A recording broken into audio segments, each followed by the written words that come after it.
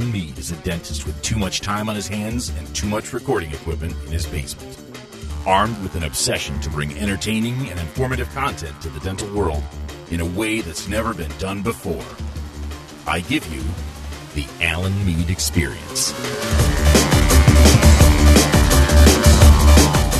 Well, hello and welcome to the Alan Mead Experience. My name is Alan Mead. I'm a dentist, podcaster, and Midwest traveler today. Before I introduce my co-host, I'm going to just say thank you to Premier Dental, Inspired Solutions for Daily Dentistry. They're the ones who bring this and every episode of the Alan Mead Experience to you. And with me today, live in quote-unquote studio, is my friend Dr. Bart Schultz. Bart, how are you doing? Very well. Thanks again for having us, or having me. Yeah, well, thank you for having me, because I am in your state right now. We are sitting in a tiny little conference room on the 3M campus in just outside of St. Paul, Minnesota. You say it's Oakdale, is that right?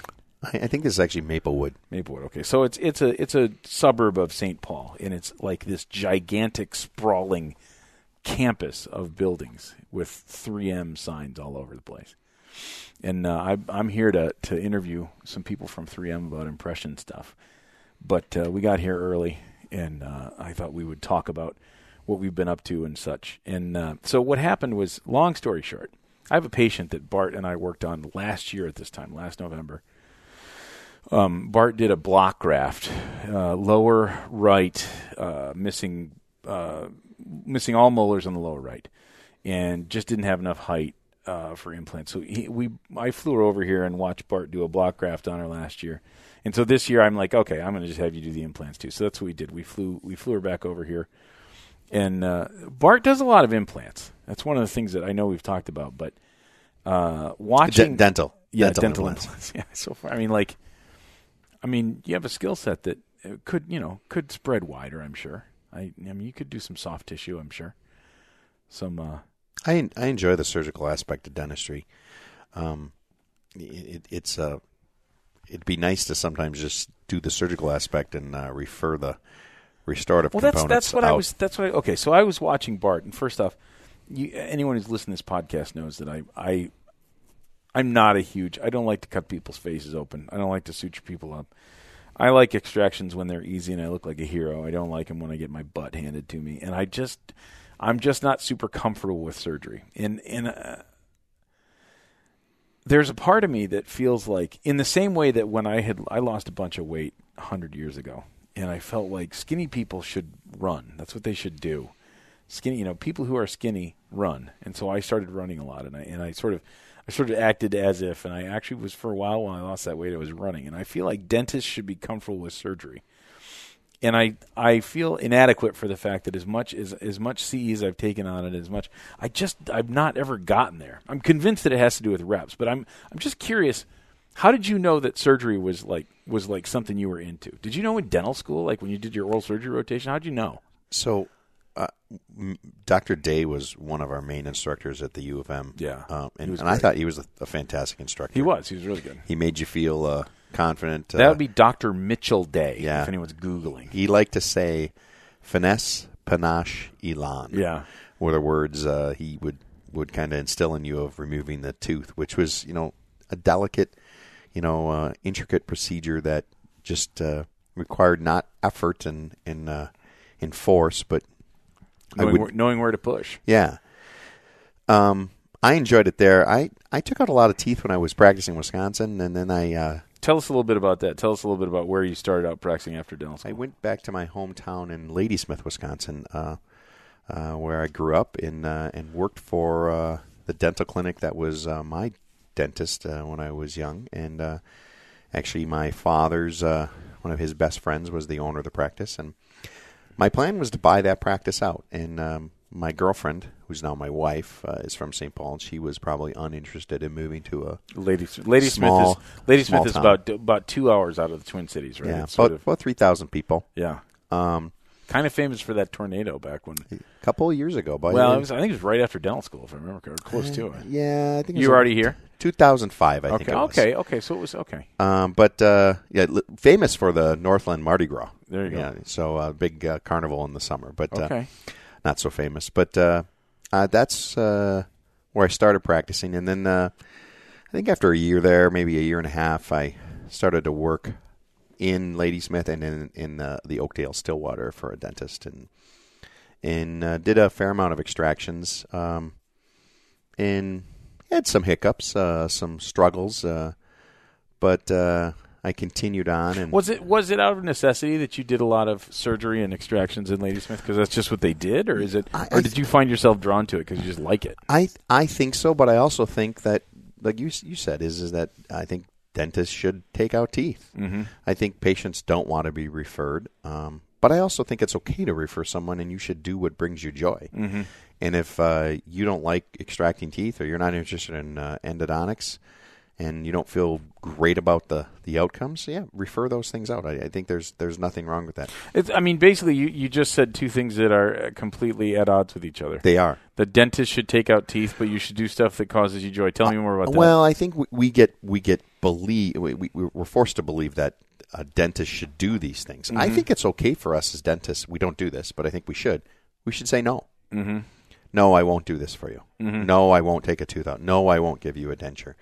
We control the dentistry we provide. Now, sometimes we have a house payment and rent payment and practice payment. Well, and that's a whole other story. If you're choosing to do dentistry that's beyond what you're comfortable with because of financial reasons, you got to get out of where you are, because that's no good. But how does a young dentist with $400,000 a student loan, how do they get out of that? That's a great question. And how does a dentist that's not running their own show, who's working for someone who has an office manager that tells them what they're going to do, how do they say, no, I'm not comfortable with this? I don't know. That's a good question. Honestly, I'm not sure how that works. I mean, so I think you should do in life things that bring you joy. I mean, if you really want to be a pilot and to be a golfer and be a snowboarder, I mean, you can do all those things. They bring you joy, but I also think there's a limitation. So if we looked in our professional aspect, if you don't really like taking teeth out, your alternatives is take more training so that you can maybe get more comfortable. Yeah. And I know you and I have done that. We've attended some. You've attended way more CE on surgery than I have. But what's funny is, like, it's easy to say that, and I've taken a lot, and I still haven't gotten comfortable. So the question is, am I just in my brain hung up that surgery is not something I ever want to do, or is it that I just haven't had enough reps yet? Like, I haven't gotten to the point where it was routine. Because there was probably a time where I was pretty tense about a Class 2 amalgam in dental school because I hadn't done very many of them. You know what I'm saying? Like, I can't decide if it's just lack of reps or what. Well, okay, so I think it's yes and yes. Mm-hmm. It's in your mind, and it's maybe reps. I know for a few years or for a while you didn't like to do endo. Mm-hmm. You're the only general dentist or one of the few using a microscope to do. I still general don't like dentistry. doing endo. Yeah, but I've seen a bunch of your endos that you've done, and you do it more than you used to. So obviously it's reps, and let's face it, I don't know that you need a microscope to do endodontics, but certainly you're able to see a lot of things. If you do endo without a microscope, it makes you a bad person. That's pretty much it. I just want to get that out there. Sure.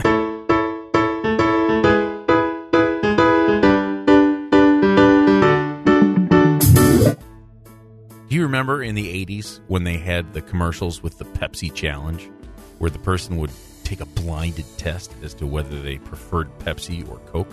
And it was always Pepsi that they chose, right?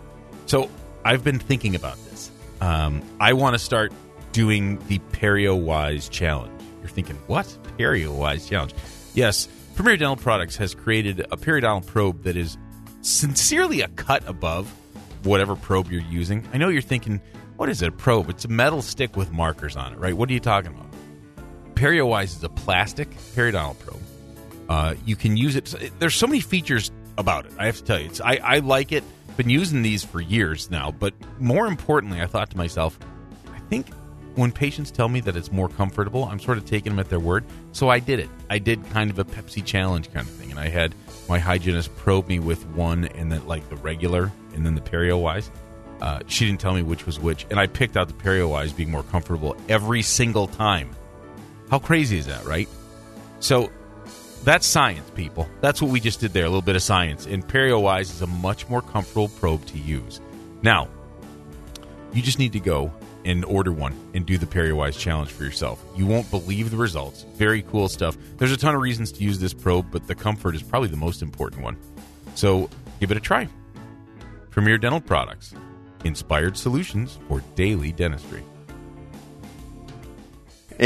So I think it helps. There's opportunities to see things with magnification. But arguably, that when you're instrumenting a canal, you're not seeing that. I know what you're talking about. There's a lot of places where a microscope is super helpful, and a lot of places where you can do endo through a microscope, but you're not seeing. You can't see the canal as the file spins down there or anything like that. So you brought your patient over to the Twin Cities today, and we placed a couple implants for her. And I was hopeful you would assist me. Yeah, I didn't do that at all. You were uninterested. Yeah. I didn't have loops for one thing, so I wasn't going to be able to see anything. But the other thing is, I don't assist. Like, I don't know how to assist. Talk about it'd be easier for me to place the implants than assist. Like, you actually assist because you and Rick will do surgery sometime where you guys assist each other. So you've had some practice. But I am a miserable assistant. The few times I've had to do it, I don't even know what I'm doing. I would have been able to see better if I were standing. I think sometimes that's helpful to do that. But again, if it doesn't bring you joy, and you're uninterested, I believe that you could get there through reps. Yeah. And then my question is, and more brown typodonts in Puerto Rico. Yeah.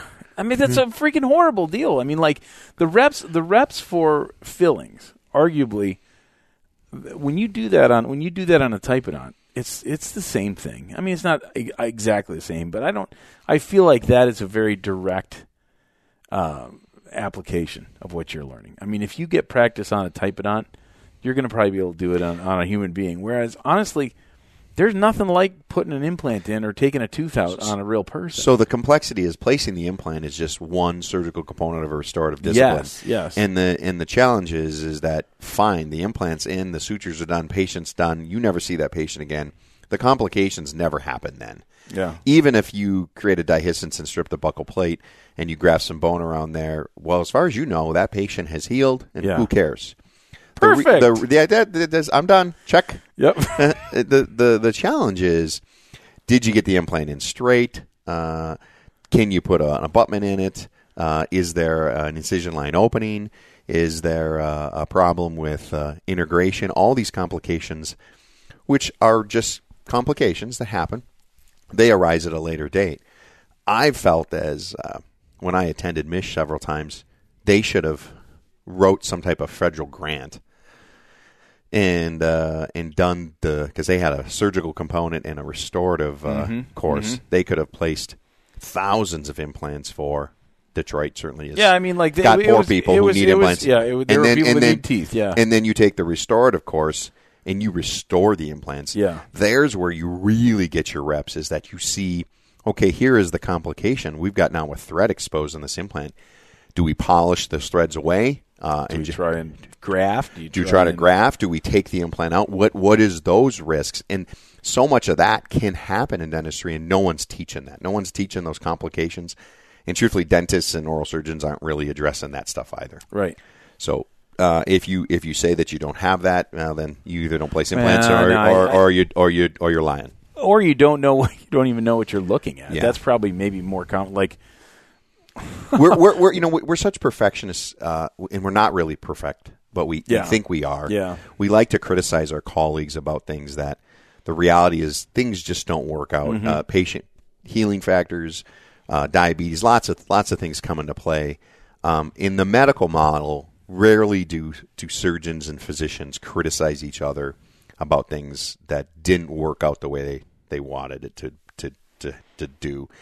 Do you think surgical skill sets are more uniform in medicine than in dentistry? I don't know. I mean, because they're working within a hospital, and so lots of surgeons are seeing other surgeons and stuff. Whereas, like, okay, so I saw your surgical skill set today, but I don't. I see we have a Facebook group of 19,000 people. Probably at least 10,000 of them are dentists. I don't know what kind of work they do. I don't know what kind of skill set they have. All that. Whereas because physicians and specifically surgeons oftentimes work together in the same place, I wonder if their skill sets are more uniform because they're kind of working with each other and seeing stuff. Frankly, who like puts the screws in your leg depends on what time of day you broke your leg. You were in the car accident in a lot of cases because it's the surgeon on duty, right? But remember, no one sees those screws. No one sees the angulation. Yeah. No one really looks at the outcome. In dentistry, it's a little different. Is that maybe a better analogy would be a plastic surgeon, as far as outcomes that are visible.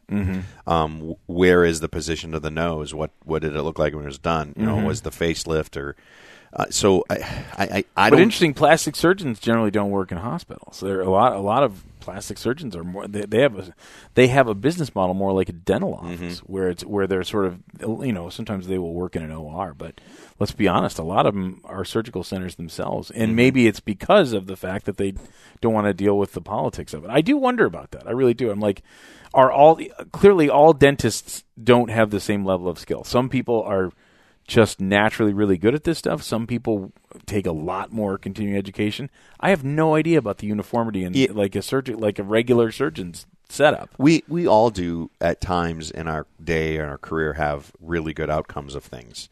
I like to say, my staff hears me say this all the time, as things are going really well with a patient, whether it's some fillings or an implant, I'll say, you know what I should be? And the patient goes, what? And I say, I should be a dentist. and when I say that, it's because, wow, that restoration looks really nice. Yeah. The contours are where I wanted them to be. But there are also days or things that it just didn't turn out the way I wanted. No, I know. And I don't know that that's me or our career. I think the fact is that sometimes a roofing job and sometimes landscaping doesn't turn out either. It's just the fact of... It's hard, though, too, because in a lot of cases... Okay, so sometimes when things don't work out... classic example, a patient, I put in a class 2 filling on a patient. Tooth was rotated and it was a big space. I was reaching, right? Like I was reaching for contact. The contact was not even anatomic. I was reaching so far. The thing broke. So I brought her and I tried it again. And I remember, literally, this is great. This happened just 2 days ago. The second time I did it, I looked at her in the recall and said, oh, I can bulk that. The second time I did it, I'm like, oh, shit, I remember this one. This is a nightmare. I didn't look at when it was broken as to why it was broken. It's broken because I'm reaching for a contact. You're violating exactly. Principle. And it was a friggin' nightmare to get it the second time. And I told her as much. I said, you know what? There might be a reason that I'm really struggling with this, and there might be a reason it broke the first time. So I sort of warned her for it. But let's be honest. I mean, okay, that's a patient factor. Even a porcelain inlay might break too. Yeah, possibly. God, I hope not, because that's that's probably my next move. But I mean, my thing is that so that in that sense, it was her problem, or it was her tooth rotation that made it difficult. But frankly, it was partly me because of the case selection. Exactly. I tried to do this twice with the wrong material. We are frequently in our profession trying to compromise for patients for a cheaper investment for the same outcome. In this case. I wish I could claim that I was trying to do a saver. I just didn't. I just wasn't thinking. It was one of those things where I saw in passing on a recall, and only after I struggled with it for 40 minutes, going, I kind of remember this. This was hard the first time too. Well, if we make things, but if we kind of go through what we do in our general life, if we are trying to make things better. You and I have talked about this a lot about, dentistry isn't forever. I mean, it probably lasts longer than anything else in our life. Well, and patients have a really unrealistic expectation of how long it should last. And the orthopedic surgeon has the hip and knee replacement person trained to know it's 10 years. And if it even hurts in 2 years, well, that's just normal. Mm-hmm. By the way, the average salary of an orthopedic surgeon in the metro area is $786,000. It's a quality of life issue. They do a lot of hips and knees that... Mm-hmm. 4 decades ago, people got a wheelchair or a walker. Right. We expect a lot of our dentistry, and I think it lasts a long time. But the reality is that if we can take a situation and maybe make it better for some time, inform the patient of that, is that not a good opportunity or a good choice the patient could make? And it's an interesting concept, because I think a lot of times, and I think dental school did this. We look at the problems that we're treating as we are fixing the problem, when in reality, sometimes what we're offering is, well, this is better, but it still is, I don't know, because I think dental school taught us to believe that everything should last forever too, in some ways. So right? I went down to Spear and took the the lecture course on treating the terminal dentition. Mm-hmm. And they really talked a lot about all-on-4 implant cases and the limitations and the expectations you set up with the patients. And one of the lecturers said, I'm not giving you teeth back. I'm giving you a replacement. I'm not giving you teeth replacement. I'm giving you a replacement for your toothlessness. Mm-hmm. And it is not your teeth. There's compromises with it. You can eat things, but there are some things that you won't be as happy about. You get food underneath there. We have someone that comes on the Dental Hacks podcast a lot. She's been on the show, Dawn Kulingowski, and she always says that is, like in other words, your point being that dentures aren't a replacement for teeth. Well, even implants aren't a replacement for teeth. They're a replacement for no teeth. And she's like, that's smug. Patients think you're playing a game with words when you say that. What do you say to that? I mean, I kind of get that too. Well, you could, I would see where you believe that too. But the reality is they think they're getting. So I have a patient who were having some implant issues, restorative implant issues. I rushed the lab to make a new temporary, and I wanted to insert that today. The lab wasn't going to get done until tomorrow. Mm-hmm. I was going to see her on Saturday. And Plus, we had to eat ramen. So we had to eat ramen. Yeah. So I texted the patient, hey, if you couldn't leave, she lives in Michigan, you couldn't leave till Monday, would that be okay? And her response is, nope, I got to get the docs out. It's going to freeze. I'll see you in 2 weeks. Which is awesome, because in your mind, you thought she was going to be really upset. Yeah, well, but the reality is, I mean, she certainly understood I couldn't fix this problem overnight. I thought she might expect that, but I don't know. I mean, we're good at what we do, but implants, I've done enough implants now. I think when I did this 10 years ago, I would have taken a bunch of teeth out and done implants. And the reality is, I think the outcome is when you nail it, you nail it. But a lot of the times there's this in between that it's okay. Mm-hmm. Implants get food trapped around them. Yep. Even well placed, even well placed, even done well, they with still good contours. There are complications. Contact spaces change with implants, so patients develop an open contact. Yep. And that has nothing to do with you. That has to do with jaw and bone movement and teeth movement. Sure. And so those are things that you have to deal with. So I don't think it's smug. I think the reality is, I think the patient's expecting. I think they think what we do sometimes is just, well, you're just fixing my fingernails. I'm giving you back teeth. Yeah. And a denture looks nice, done well, looks great. I don't know that patients eat well with that. Like, I think it's probably hard. I gag on an ibuprofen tablet. Yeah. I'd be puking my guts out if I had a denture. So, and the other thing, some people, you've seen them. They have the same denture that was delivered 37 years ago. Immediately, all those and these people do fine. The only thing they don't like is the fact that it's finally worn into dust, and then you try and make something for them, and it's the worst mistake you've ever made because they can't tolerate it and all this stuff. That's like so real. It happens all the time. I have a lady who right now, where we did a situation like that for her sister. She came in and said, I want what you did for my sister. I even want the same teeth shapes. So we got it lined up, and she brought her husband. She goes, I don't like the way this looks. I said, I think you look great. I like my old one. And by the way, she doesn't have a palate on this denture. She's ground it all away. Yeah. And then she had someone else make one. That doesn't have a palate, and mine has a palate. And I said, you need the palate. I can't make this work. That's why you need to consider some implants. And she said, well, I said, what's wrong with this one, the middle one? Well, I don't know. I go, well, why don't we just try to make that work? You don't need a new one. No. So she left, and the plan is she'd come back. We'd work on the most recent denture. Mm-hmm. She came back the next time. So, no, I want the new one. I'll get used to the new one. I want the new one. And I'm even more confused every time I visit with her about what I'm doing for her. No, I know. And actually, removable is sort of famously that way because so much of removable is people's ability to accommodate. And in a lot of ways, that's a mental thing. I recently had another patient who has existing veneer crowns. They're 20 years old. I think there's some width issues. We could make some changes. And I said, we'll bring you in. We'll get some photos. We'll do a thorough examination. And then we'll talk about what we can do. And then if you're happy with the investment, we'll remove the restorations, make you some temporaries, modify those temporaries a few times if necessary. And she said, well, I want what's going to look natural. And I said, well, what is that? She goes, well, I want them to look natural. Oh, boy. And I said, you have to understand, natural to me isn't natural to you. Mm-hmm. I can give you guidance, but you're going to have to make the decision that this is right for you. I can't just – I think sometimes people want to be 20 and they're 60. And no amount of modifying tooth shape, shade, color, anything like that Can change all that. Yeah, I want my knees to feel like they were when I was 20. There's lots of things I'd like to have, and I'd like to be skinny, but I'm not. Exactly.